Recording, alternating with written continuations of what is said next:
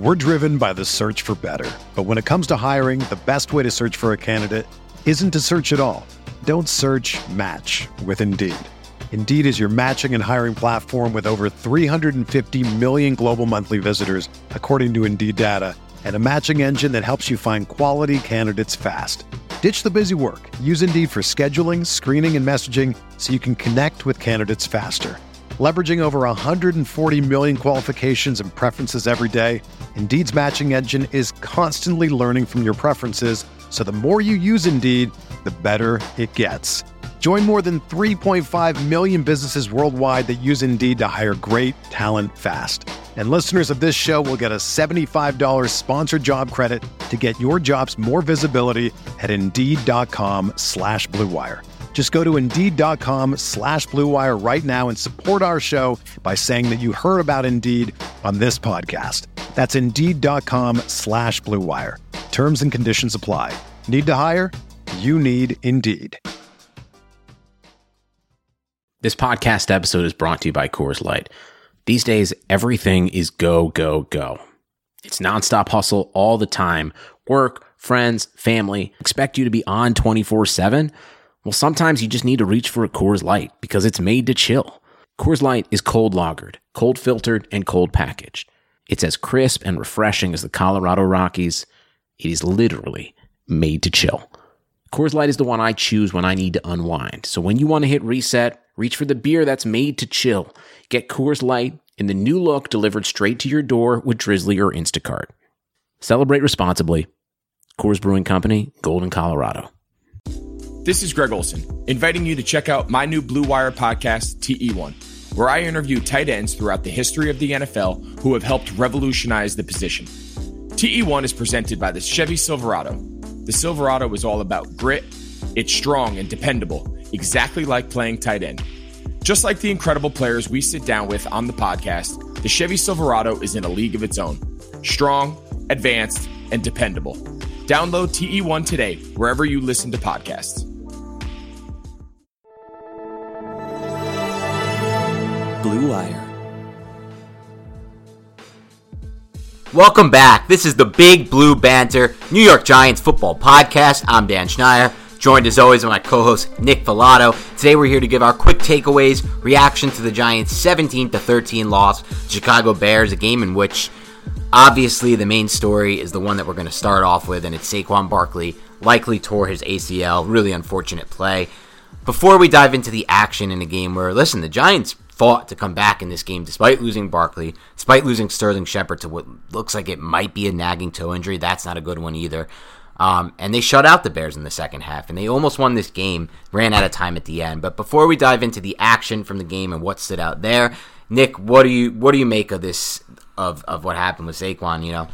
I mean, it was a terrible week 2 Yeah. on the whole, really, if you think about it. There were so many injuries across the NFL, but as it pertains to the Giants, you have 2 of your main weapons on offense go down with injuries. One looks like it's going to be season-ending with Saquon Barkley, and it's really tragic. It's devastating because this kid has one healthy year, his rookie season, where he's absolutely amazing, and then last year he was nagged by injury the entire season. Now it looks like he could miss this whole year.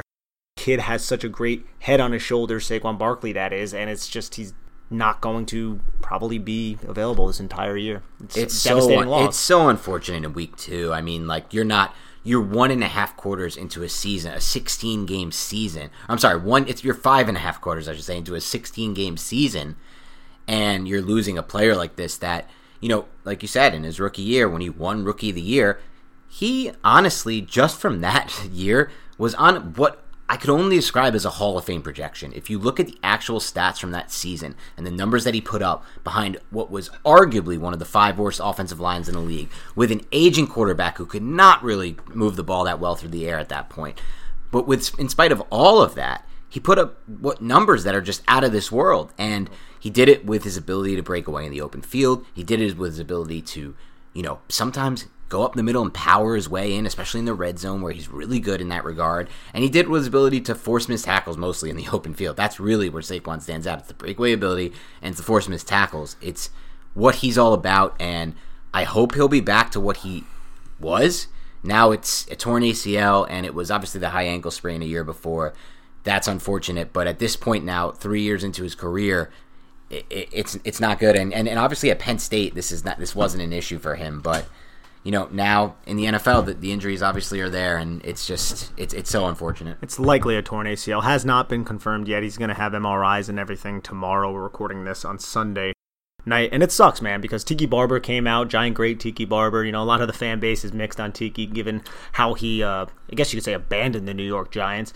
But he came out and he criticized Saquon Barkley for something that we all know is something that is problematic with Barkley's game, and that is his pass protection. And what did Barkley do? He handled it just like a man, bro. He said, yeah, I know I need to get better with that. And he gave a lot of respect to Tiki Barber. He says all the right things. He's the person that you want to be the face of your franchise. Yep. And now this is his third year with this team, and two of them are spent basically injured. Last year, playing through injury, although he only missed the 3 games.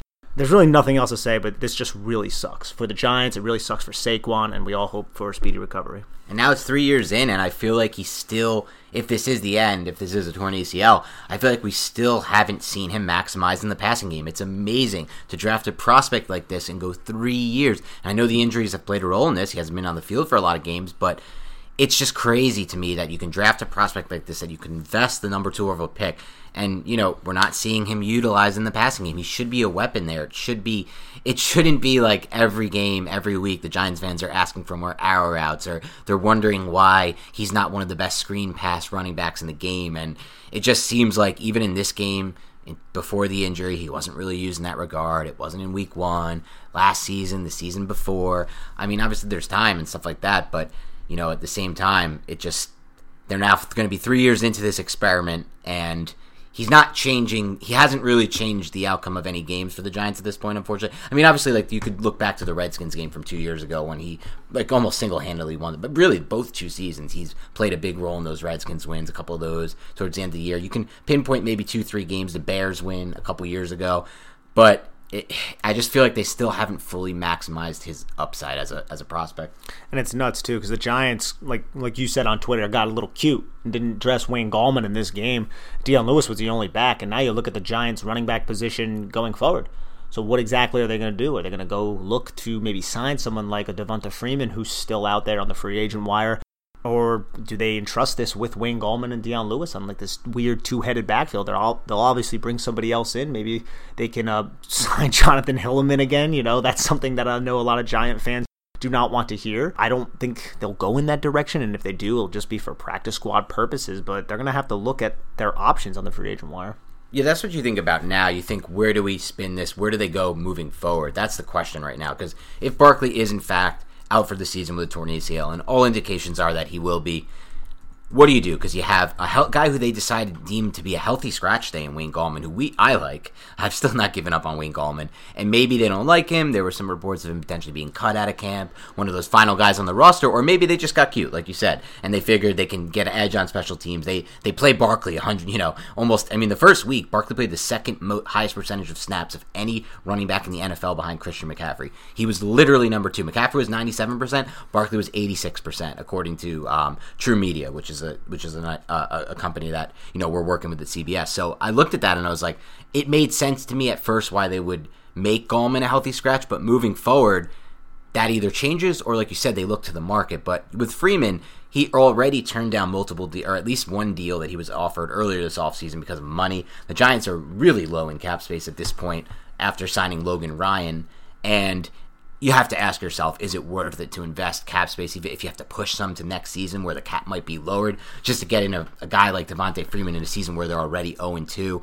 I'm not sure, especially when you see just the success that teams like the Jaguars have with a guy like James Robinson, a guy who's an UDFA. I mean, it's a position where you don't really need to invest too much assets in, too much resources in to find talent. Teams have proven this year after year after year. I mean, Chris Carson, there's countless examples. So to me, I think at this point, I'd probably prefer they move forward with Gallman, Lewis, and maybe they saw something at a leak and they bring him back. You don't know. There's guys that they can bring back. Maybe they like someone in the draft, but he's on someone's practice squad right now, and they've been eyeing him the entire time, and now they have a chance to kind of see if he can make his way onto the team. You just don't know, but I'm not sold they're going to definitely go after a guy like Freeman. Nah, yeah, I actually do agree with that. I think anything is plausible at this point. Someone like Javon Leake or maybe Tavian Feaster, who was with the Giants, for a cup of coffee.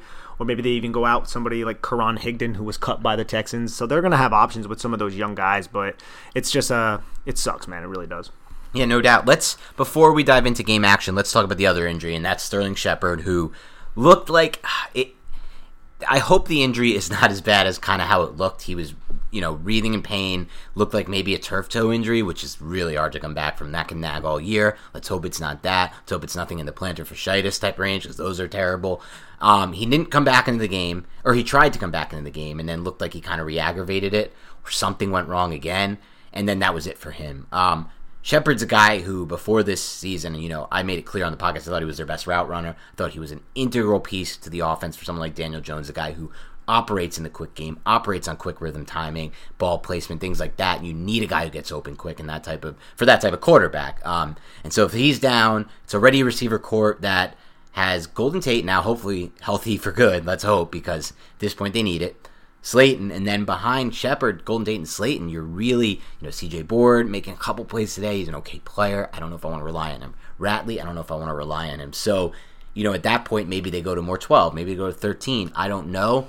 But this is going to be a tough offense. Without Barkley, if you're going to go 12-13 without Barkley, it just seems like it's going to be a tough spot for the offense and for Daniel Jones, really, to have success in that kind of offense. Yeah, and it already seems like the Giants have made it a priority, or at least something they really want to try to do, to go to 12 personnel, and I think that really speaks to Caden Smith's skill set. So they really like to have Evan Ingram and Caden Smith both out there. There were times where in that game they were running the football and you didn't see Evan Ingram out there. It was Caden Smith, and that's also a testament to Caden Smith's ability to block. So I think they do want both of those players out there, Evan Ingram and Caden Smith, but these receiver injuries is just going to lead to more and more of that. And I'm not sure if the Derek Dillons or the Austin Macks or the Benjamin Victors of the world did enough in camp to earn the ability to kind of jump up and maybe earn an active spot on this roster, at least this early on. And maybe this team is only going to carry these. I mean, who do they carry right now as the fifth receiver if Sterling Shepard's out? You're going to have Board, you're going to have Ratley, you're obviously going to have Slayton, you're going to have Tate, and who's going to be that fifth guy? Yeah, I mean, it's tough. It's a good question. I think what you said before, though, really at least strikes me as making the most sense. It's making Caden Smith an integral part of this offense. Now, you don't want to be the only team in the NFL running 12 more than everyone else, but when you have Evan Ingram on the field, it's kind of like a flex hybrid 12 to me. There was even a snap today where I thought Ingram made a really nice play, kind of lined up split wide as kind of like the lone boundary. He was lined up a little inside. It wasn't where traditional boundary is, but he was off the line of scrimmage. I think you'll see more of that. I hope you'll see more of that. And I really think that Caden Smith's snap count should almost double. I'm a big fan of Smith. I think he's an excellent cog for Jones. He's a different kind of player than Shepard. He doesn't get open the same way, but he hangs on to a lot of passes, and he's a big target for him, which Jones needs. So we'll have to see how it goes. You don't want to totally limit yourself, and you want to be able to still run a lot of 11, because 11 is going to be the only way they're going to be able to really find success running the ball, I think, on a consistent basis. So you don't want to become this team that's stuck in 12 too often, but they have to think of creative ways now if they're going to be down Shepard and Barkley. We don't know anything the extent of the Shepard injury. For all we know, he could play this week. It feels like it's one of those 3-week IR type deals, but we just don't know. Yeah, we don't know. But during this game, you did see personnel packages that was technically 12 personnel, but they just had Evan Ingram as a big slot, essentially, with Caden Smith in line. So that's one unique thing you can do with Evan Ingram, because he is so athletic. You can line him up, and yes, he's technically a tight end, and yes, technically that is 12 personnel, but since he's such a unique player, it can act as 11 personnel. And that's definitely an option as well. It's something that we saw them do this game. Yeah, that's definitely an option. The only thing is it limits them in the sense that they have to play, and he can do it, but they have to play Golden Tate outside as a boundary when, he's done it before. He's had some success, but he's traditionally and had his best success. It's just like Evan Ingram, though. Both of them had their best success lined up in the slot. And when you go out of 11, you kind of have this 12 hybrid look with Ingram in the slot. It's not as good for Jones, I don't think, as having Tate in the slot, Ingram in line, or even just like Smith in line, Ingram off the field. Definitely agree with that, especially when it comes to Tate. He seems like that safety blanket. I mean, he had 5 targets in this game. He caught all 5 of them. He has Daniel Jones's trust over the middle of the field. He's incredibly tough over the middle of the field. I love having Golden Tate in that short to intermediate game, because it definitely helps Daniel Jones, gives him that safety blanket.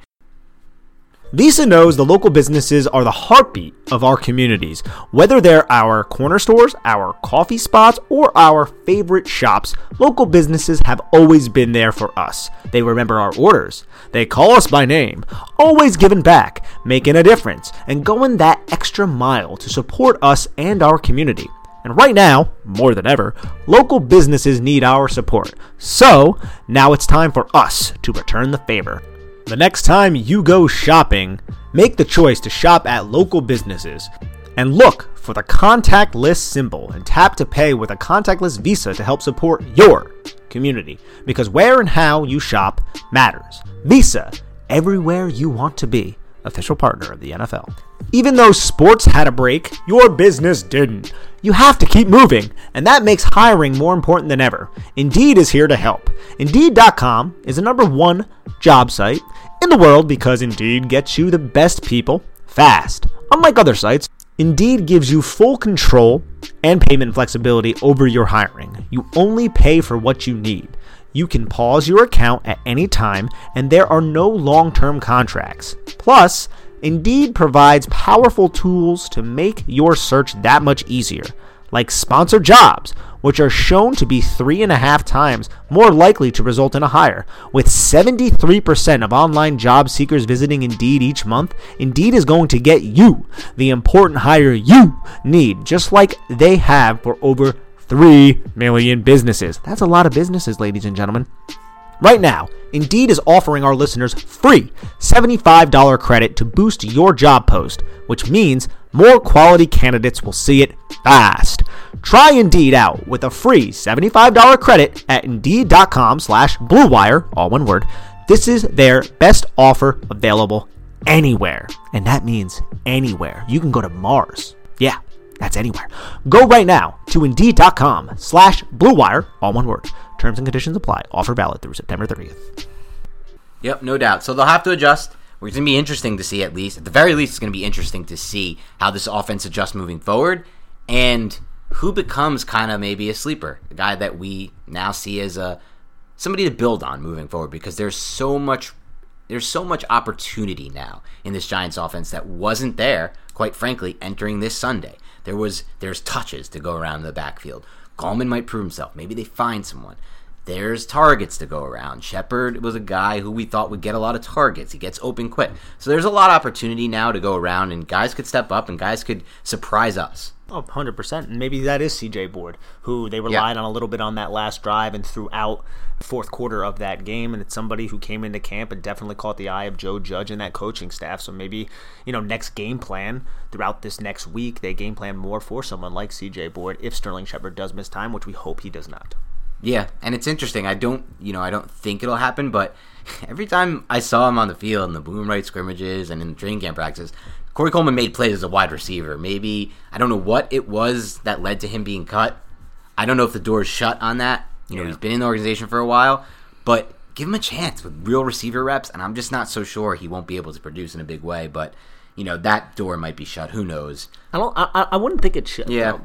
I think a big reason why Corey Coleman didn't make this team was because these receivers were healthy, the specials, and I think it was just like, look, we'd rather have someone with the deep speed of Damian Ratley on the roster, but now that Shepard's not there, that opens up another spot. They might bring Corey Coleman back. Yeah, and he, in a way, like, that's kind of where he's winning in similar way, if he doesn't still have that trademark speed. And he was never really the big-time vert guy anyway in college. He ran like a 4.38? Yeah, from a pure speed standpoint. So did Shepard, I think, ran a 4.42 or something like that, and he's not that guy either. Not at all. Even Ingram in that sense ran a 4.42 flat, and he's, you don't see it often there either. So some of those guys with the time speed aren't actually unbelievable vertical route runners. There's obviously a nuance to it. But anyway, we'll see where the Giants go with that. But let's get into this game, because it was an interesting game in the sense that you would think the Giants would be playing better. So it ends up being a 17-13 game where the Giants are competitive, right? And they drive down at the end, and really they just run out of time. It felt like Jones was getting in a groove there, and if he had a minute 30 on the clock, I think he would have converted that into a touchdown.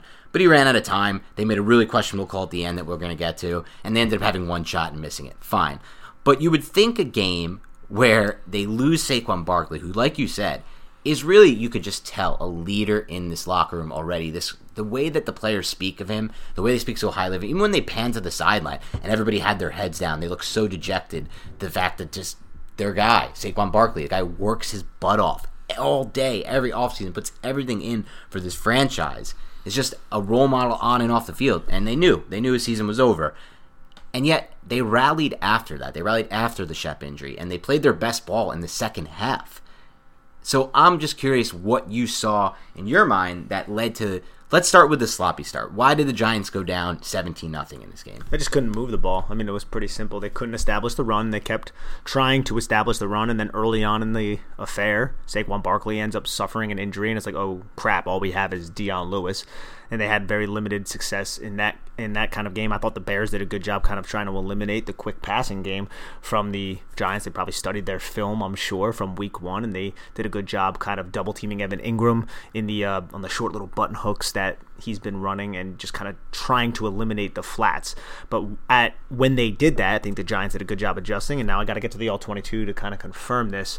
But the dig route was open a lot for the Giants in the middle of the field. They did a ton of slant flat combos as well, the New York Giants, and that ended up being really advantageous for the Giants in man coverage, because every time that apex defender expanded with the flat, the receiver running the flat, the slant, all he has to do is win inside leverage against the corner, and Darius Slayton did that well throughout most of the game too. So I think the intermediate middle of the field was a place where the Giants kind of started finding some success, but it took them a while to get there. It was just a sloppy start. It looked like, one of those road games where it just takes a little bit to kind of get going, and it was very, very uninspiring early on. Yeah. I mean, for me, the way I saw that first half when the Bears went up 17-0 was, a combination of two things. One, I thought Jason Garrett had a terrible game plan in this game. I really did. I think for everything I got excited about for him countering the Steelers, that quick passing game, it's almost like he came out with the exact same game plan in this game and was surprised to see the Bears had watched the film of the Steelers game and completely adjusted. And they sat on routes. There were multiple plays that were close to being interceptions that weren't, and then there were plays that were interceptions. They sat on routes, and then there was plays where Evan Ingram fell down and it led to an interception. And then there were, sack fumbles where Jones has to hold the ball because the Bears are sitting on routes and they're playing the short, quick passing game. So you didn't see many shots down the field until the second half. You still didn't see too many down the field. This really has not been the downfield offense we thought it might be. And really, that to me is indicative of just where they think they're at with their offensive line and what they want to do to kind of make Jones feel comfortable. That's fine. But, it's similar stuff with Garrett that really worries me. It's the second and long runs. It's the constant, and he adjusts. I get it. He adjusts out of that, and that's fine. But it just felt like a very dated game plan to me. It felt like it wasn't very creative based on what they saw the Lions find success with maybe a week before, or just ways to kind of do something different than what they showed week 1. Fine, so that's one thing. But then on the other side of the ball, the Bears were just converting third downs at an incredible rate. They ended the game going 9 of 16 on third downs. That's incredibly too high of a percentage. You're not going to win too many football games when you give up 9 of 16 third downs. And their percentage was even higher in the first half. The Giants did a good job of adjusting in the second half. But that combination there of the Bears just draining clock with third downs conversions, and then the Giants, the other side of the ball, really not doing much different than what they showed against the Steelers, and the Bears just sitting on it. It really made things difficult. And it sucked because you saw the Giants finally, it looked early, Nick, at least in my opinion, like they were finding success in their run game. Finally, those 2 runs with Barkley, he got through for a 5, and then he got through for the big run. And it looked like they were figuring out what to do there. But then once he got out of the game, the run game almost completely shut down with Dion Lewis in there. He just wasn't running the same way, or they just didn't have confidence in it, whatever it may be. And it kind of felt like it screwed with Garrett's game plan, and he kind of went into his default, which is this quick passing game. It's a quick passing game, but even on that 3rd and 6 strip sack of Daniel Jones hesitated there, and it was because the Chicago Bears had their overhang defender, who was more like kind of a safety. He acted like he was going to go cover, because the Giants were using the entire field, right? They had receivers in plus splits off the numbers by about 5 yards. So that means between the sidelines and the numbers on the field, they were basically splitting that. Now that's basically using every width of the field, right? So on this one play, the 3rd and 6 strip sack by Robert Quinn, it was like a replacement route with Sterling Shepard being, I want to say, the number 3 receiver, and he comes over the middle of the field, and right away it looked like he was open, and Daniel Jones cocked back to fire the ball, but the safety from the other side of the field dropped down on that, expecting that, and he was going to drive down on Shepard and either force an interception, more than likely an incompletion, and that forced Daniel Jones to kind of hesitate. And then what I mean by replacement route is whoever the number 2 receiver was on that side, and I need the film, I'm not really 100% sure who it was, it might have been Golden Tate, he was kind of coming right behind Sterling Shepard and replacing his route. So if it was zone coverage, it would take away the defender in that one area would follow Sterling Shepard, and then the replacement route would come right into that voided area. Now, Daniel Jones kind of double cocks that ball, holds on to it, and then Robert Quinn gets around the edge and forces the fumble on that play. But that was a play where if Jones didn't hesitate, and if the Chicago Bears didn't have that specific game plan to where it looked like the safety was going to drive down hard on that, then that turnover would not have materialized. It would not have happened. So that's one play that could have possibly have been avoided, that maybe it was drawn up the right way by Jason Garrett. But again, I kind of need the all-22 to really confirm that. You can't really see what the one safety is doing on that play. And speaking of safeties, man, we saw some Sean Chandler out there. We saw some Nate Ebner out there. I would love to see what the defense is doing on that back end and why these guys are seeing defensive snaps early on in the game. So it's not even like they're spelling some of these guys unless there were injuries that weren't reported. Yeah, and that's like last week when we saw Colbert out there early in the game, we were like, what? And he didn't play many snaps after that, but he was out early. It seems like the Giants are kind of following what at least the Chris Collinsworth said the Patriots' plan was for these first weeks, and it's nobody's in good shape, everyone's out of shape, no one has endurance, let's play a bunch of players deep into the game and at random times of the game so we can kind of make sure everybody's not gassed at the end of the game. And it's ironic because it feels like the people who have been gassed for the Giants at the end of the game have been their front seven, because they've really just, at the back end of both of these games, I mean, Benny Snell chewed them up for over 100 in the second half, and in this game they gave up just key play after key play in the running game to Montgomery in the second half. It's really what limited their possessions once their offense started to roll and hurt them in this game. But, you know, the whole thing of being gassed, not being gassed, I don't know if that's playing a factor there, but it seems like something's got to give with this run defense because it's been so good to start the games, and then as they move into the second half, it's kind of fading. That fourth quarter was bad, man. They were just getting bullied up front. Even Dalvin Tomlinson, B.J. Hill, and Leonard Williams, they were getting pushed around a little bit. And then what kind of ended the drive, and I'm not sure if Dexter was out there during like the gashing, but Dexter Lawrence made a couple big plays to kind of force that field goal attempt that ended up being a miss from Eddie Pinheiro. But yeah, no, it was surprising to see the defensive line getting pushed around like that. And it sucks too, because it seems like these offenses have the defense kind of figured out, in the sense that they love running to the C-gap. They love running outside. They know the Giants kind of line up in these bear fronts, these tight fronts, so they just run outside of them and then put, like I said on the last podcast, Lorenzo Carter and Jabril Peppers and these smaller defenders into conflict, into positions where they have to kind of step up and make big plays. And I don't want to say play above their head, because they're expected to make those plays, but when you eliminate the beef in the middle of the field by running away from it, it's going to take away that strength of that defense. And I hope Patrick Graham adjusts. I want to get to that all-22 to see if he really did, but in that fourth quarter, man, they were running the ball right down the Giants' throat. Well, that brings up a good point and a question for you, Nick, because the Giants, this is nothing novel with these, you know, extended bear fronts, a team that uses a lot of bear fronts. The Giants aren't the first defense to do it. Patrick Graham did it a lot, I'm sure, with Miami last year, and the Patriots have done it a lot. So other teams have found a way to stop runs to the C-gap. What did the Giants need? Is it a single player? Do they need kind of a defender to come down? It has to be somebody from that second or third level? Or is it more like you can adjust your scheme? How does it, because they're not the first team to probably run into this issue. You just need your continuity of your defense to hold up. You need those edges to be really, really strong at the point of attack. I feel like Lorenzo Carter has done a solid job doing that. Kyler Fackrell maybe needs a little bit more work, and you also need that alley defender and the linebackers to scrape over the top and do well in pursuit. And I feel like Blake Martinez does a good job at that. Devontae Downs, I'm not 100% sure yet. I'm going to reserve my judgment. But I feel like Jabril Peppers did a great job last year in that role. This year, through two games, I have not necessarily seen that.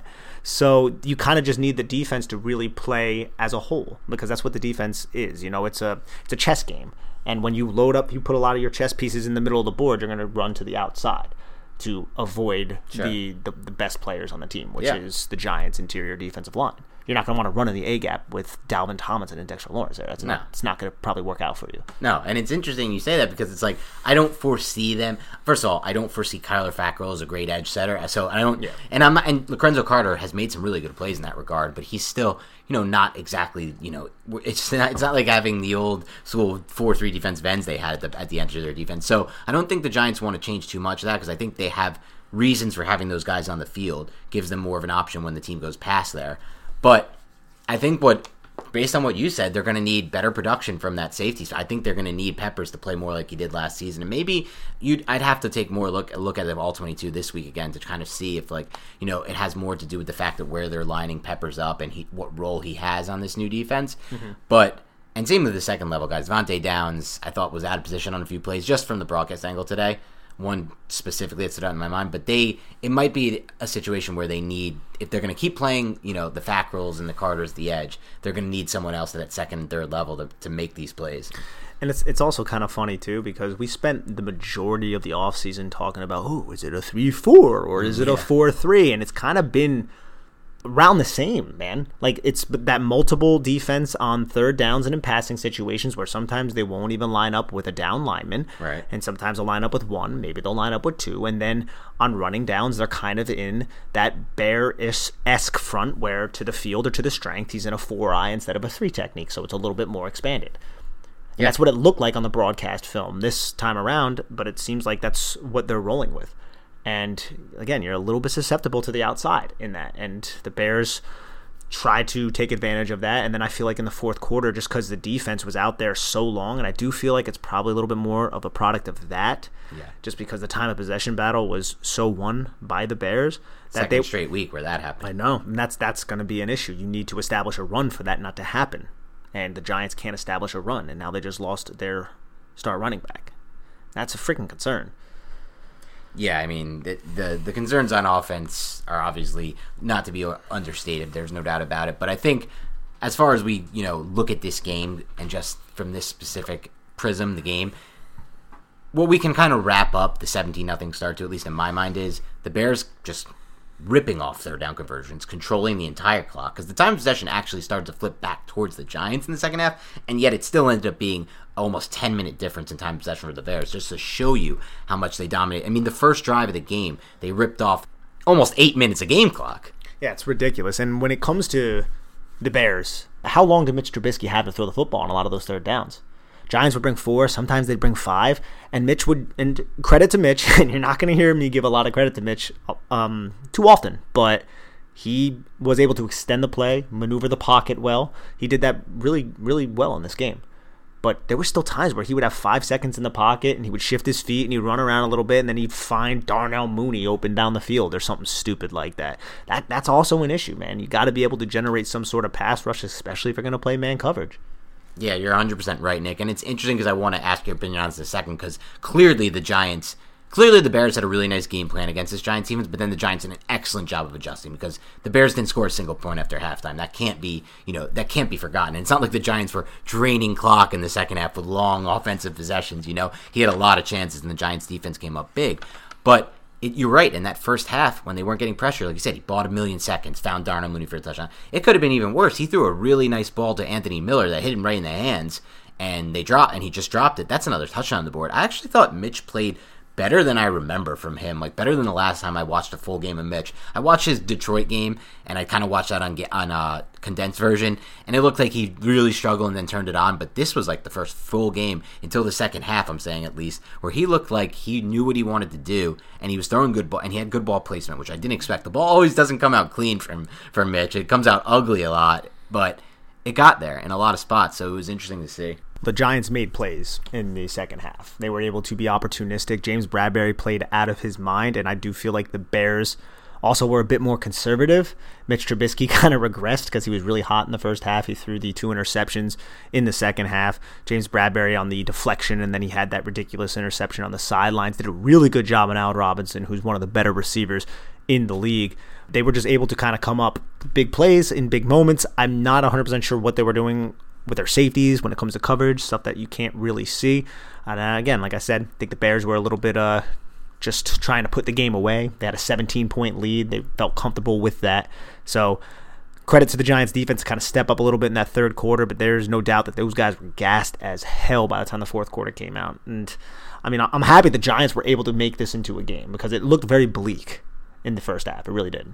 Yeah, I think a lot of that is exactly how I saw it, Nick. To me, it was a combination of things. It was one, like you said, James Bradberry playing arguably the best game of any Giant on the field, maybe the best game of any player. If you think about the fact that Allen Robinson had 3 catches for 33 yards on 9 targets, a guy who was driven to have a big game after his whole not media scuffle, but what went on with him this week. You knew he wanted a big game. And one of those, the biggest play is what was the 17-yard catch was a diving, ridiculous catch that Robinson made that was at no fault of anyone in the Giants secondary. Just an unreal catch that only he makes. But aside from that, Bradbury makes the awesome tip where he's right in coverage, and it tips right into Julian Love's hand. And then on the 50-50 ball against arguably the best 50-50 ball receiver in the league, maybe not the best, but top 5, Allen Robinson, he rips it out and he turns it into an interception. So I think it was 2 huge plays, limiting Robinson, who was a big player. And then I think, like you said, it was a combination of the Bears getting conservative and also the Giants getting a little lucky from that long stretch with David Montgomery out, because the Bears just weren't running the ball as well with Cohen and with Patterson, who took a couple carries that looked like he had no clue what he was doing in my mind. One where he bounced to the edge where I didn't think he should. And you obviously saw once Montgomery came back in the game, that running game kind of started to pick up. He's obviously a better between tackles. So a little bit of luck there in that sense. But, 2 really great plays by Bradbury that could change games. Those are game-changing plays. It almost ended up being really the difference in this game because it gave them a chance to finally score on that last drive. Obviously, they benefited from a missed kick as well, but that's going to happen in the game. The Giants missed a field goal as well earlier, right before halftime. So I think it was a combination of those things, but it was really interesting to see. No matter how you cut it, they did shut out the Bears in the second half. That's got to be a positive sign for the defense. Definitely. When you look at it the flip side, it's like, you shut down a Mitch Trubisky-led offense. Like, good for you. But no, they made the necessary adjustments to do something. Again, we already said it, but I believe the Bears were also culprit in that. They definitely should have probably stuck to a similar game plan. They definitely got comfortable, tried to wind that clock down. Didn't work for them. Credit to the Giants, but you know what? At the end of the day, they got the loss. And that sucks. And then, even worse, they lost Saquon Barkley. Yeah. I mean, the injuries are obviously a massive factor in this one. But like you said, definitely some bright spots with James Bradbury. We saw some reps. I knew you pointed one out to me with Dalvin Tomlinson where he just fires into and just explodes through the offensive lineman, throws him back into the quarterback. I thought Leonard Williams had a couple really good reps as well. I didn't see as much of Blake Martinez as I liked in the first one. I'll be excited to see if he has as good a game on tape. But I thought there were a lot of positives still to take away from this game in the second half. And I think there's one before we kind of wrap that up. I want to go over one missed opportunity for the Giants. It's when they got in the red zone down 17-10, and when they settled for the field goal, kind of went with 3 straight incompletions and just decided, it's time to settle for a field goal, which is fine. It's 4th and 10, I get it, but I thought that was a bit of a missed opportunity down there, whether it be the play calling, the execution, whatever it may be. It was a time where I remember when they settled for that field goal, I was like, this could come back to haunt them. That was after a 10-play drive, and that was another part that kind of goes to why the Giants' defense was playing better, I guess, was because the Giants' offense in the second half had a 13-play drive, an 11-play drive, and a 10-play drive. Yep. And you definitely want to punch it in there, for sure. If you look at it holistically, the Giants still had a very good opportunity to win this game with that field goal being kicked. They just couldn't execute at the end, and again, we can get into another thing that really grinded both of our gears, and that was that play call down and with 8 seconds left to go in the game. So I don't know who's in charge of that play call. There's been some there's been things I've questioned throughout the first 2 games. I've been surprised with Judge's lack of aggression on a lot of calls. The punt today from around, I believe it was their own 45 at the time. That one was surprising to me. Obviously, last week's 4th and 1 punt from the Steelers 40 to me was just disaster. I would just never make that call ever. And then, the field goal inside the red zone last week. He's been a little less aggro than I thought. And I don't know if he's in charge of this or if Garrett made the call. But for me, if you get that completion on the 4th and 1, you spike that ball, you have 8 seconds left, you need to take 2 passes need to be thrown, and they need to land in the end zone. That's a head coaching call. Just being on a football staff, that there's no doubt that comes down from the head coach, and then it's the coordinator's job to find a play to maximize what the head coach says. Yeah, he wants to get the ball, and he wants to get it out of bounds, and he wants to get closer. Fine. Some people have said it puts them in running distance for Jones. I don't think Jones is going to run that in from 10 yards. I think his safety will collapse. His touchdown against the Bucs last year when he saw man and he ran, that was only 4 or 5 yards out. I don't think you can make it from 10. So, that's one thing. But I think you got to throw the 2 balls into the end zone there, and I think you made a big mistake if you didn't. Oh, 100%. You gain no leverage doing that. You gain, 4 yards on a little dump-off clear out to Dion Lewis? That's just, it doesn't make any sense. What is that 4 yards going to do for you? I don't know. It does absolutely nothing. I mean, you like could have two shots at the end zone. Right. Give 2 50-50 balls. I don't know. I mean, they should have something for the situation. Obviously, but that to me definitely stood out as kind of a negative in this game. You know, it kind of built overall for me, Nick, on a game I really was not happy with Jason Garrett, and this was a bad, like you said, I'm okay. You know, I get nightmares when I see so much slant flats because I think back to the Ben Magnet offense, but it's okay. Right now, this Giants offense needs to use a lot of slant flats as Jones still familiarizes himself with all the terminology and everything that goes into learning a new offense without an offseason. So I'm okay with the little bread and butter slant flats offense. That's fine.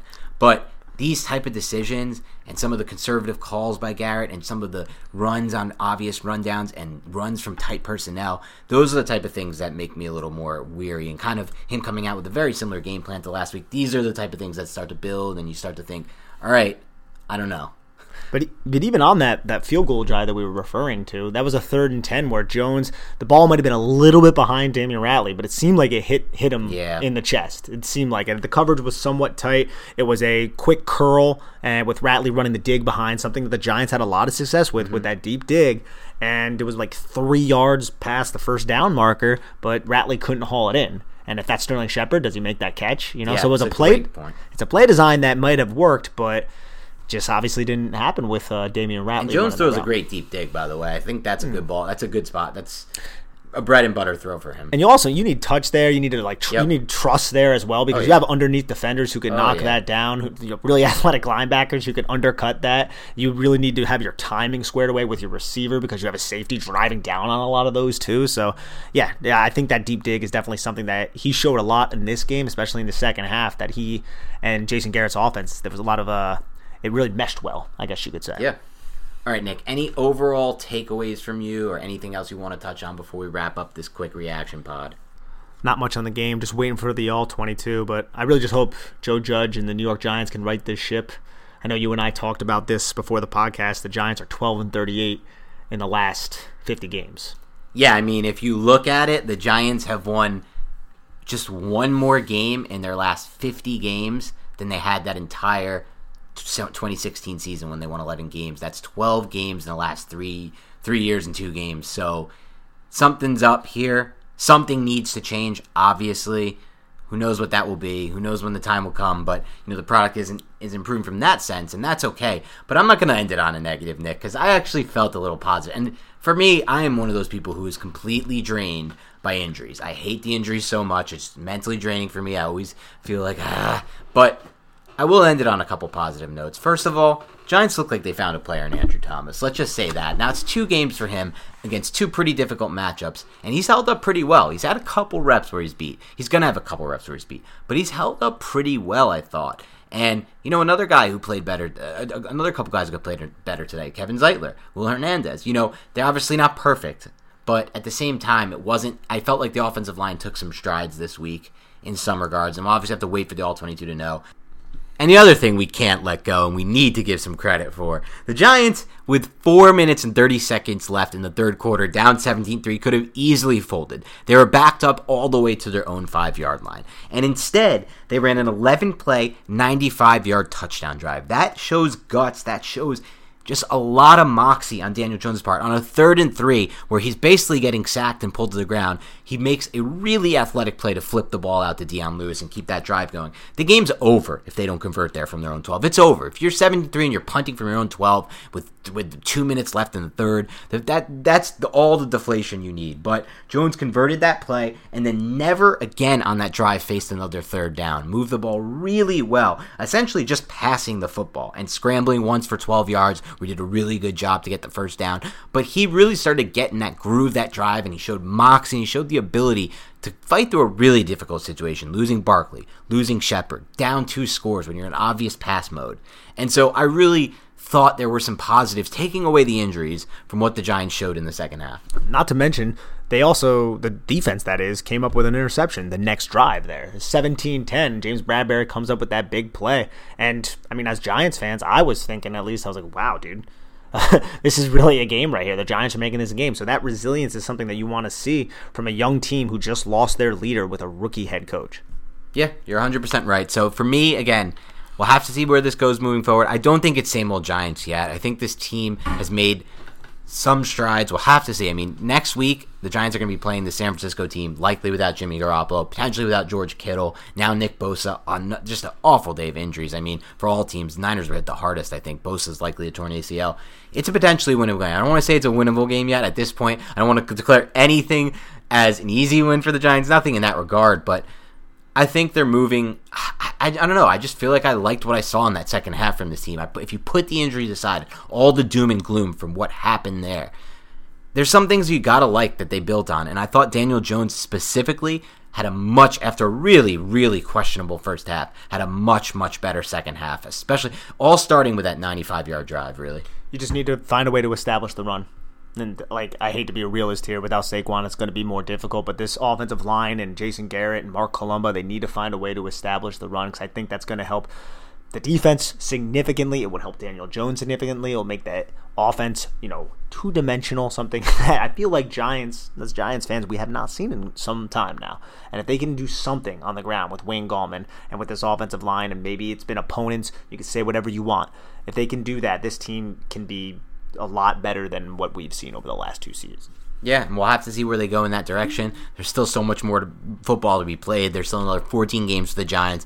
They're going to get better on offense, I think, just from the simple fact that they're going to have more reps in a new system, and we'll have to see. But again, we're going to wrap it up now. Quick reaction pod. As usual, expect the All-22 to come out. Hopefully, NFL Game Pass doesn't drop it Thursday again. That was a bit of a disaster for everybody involved in this business. But thanks again for tuning in. As usual, please find us on Instagram at NYBigBlueBanter. You know where to find us by now on Twitter.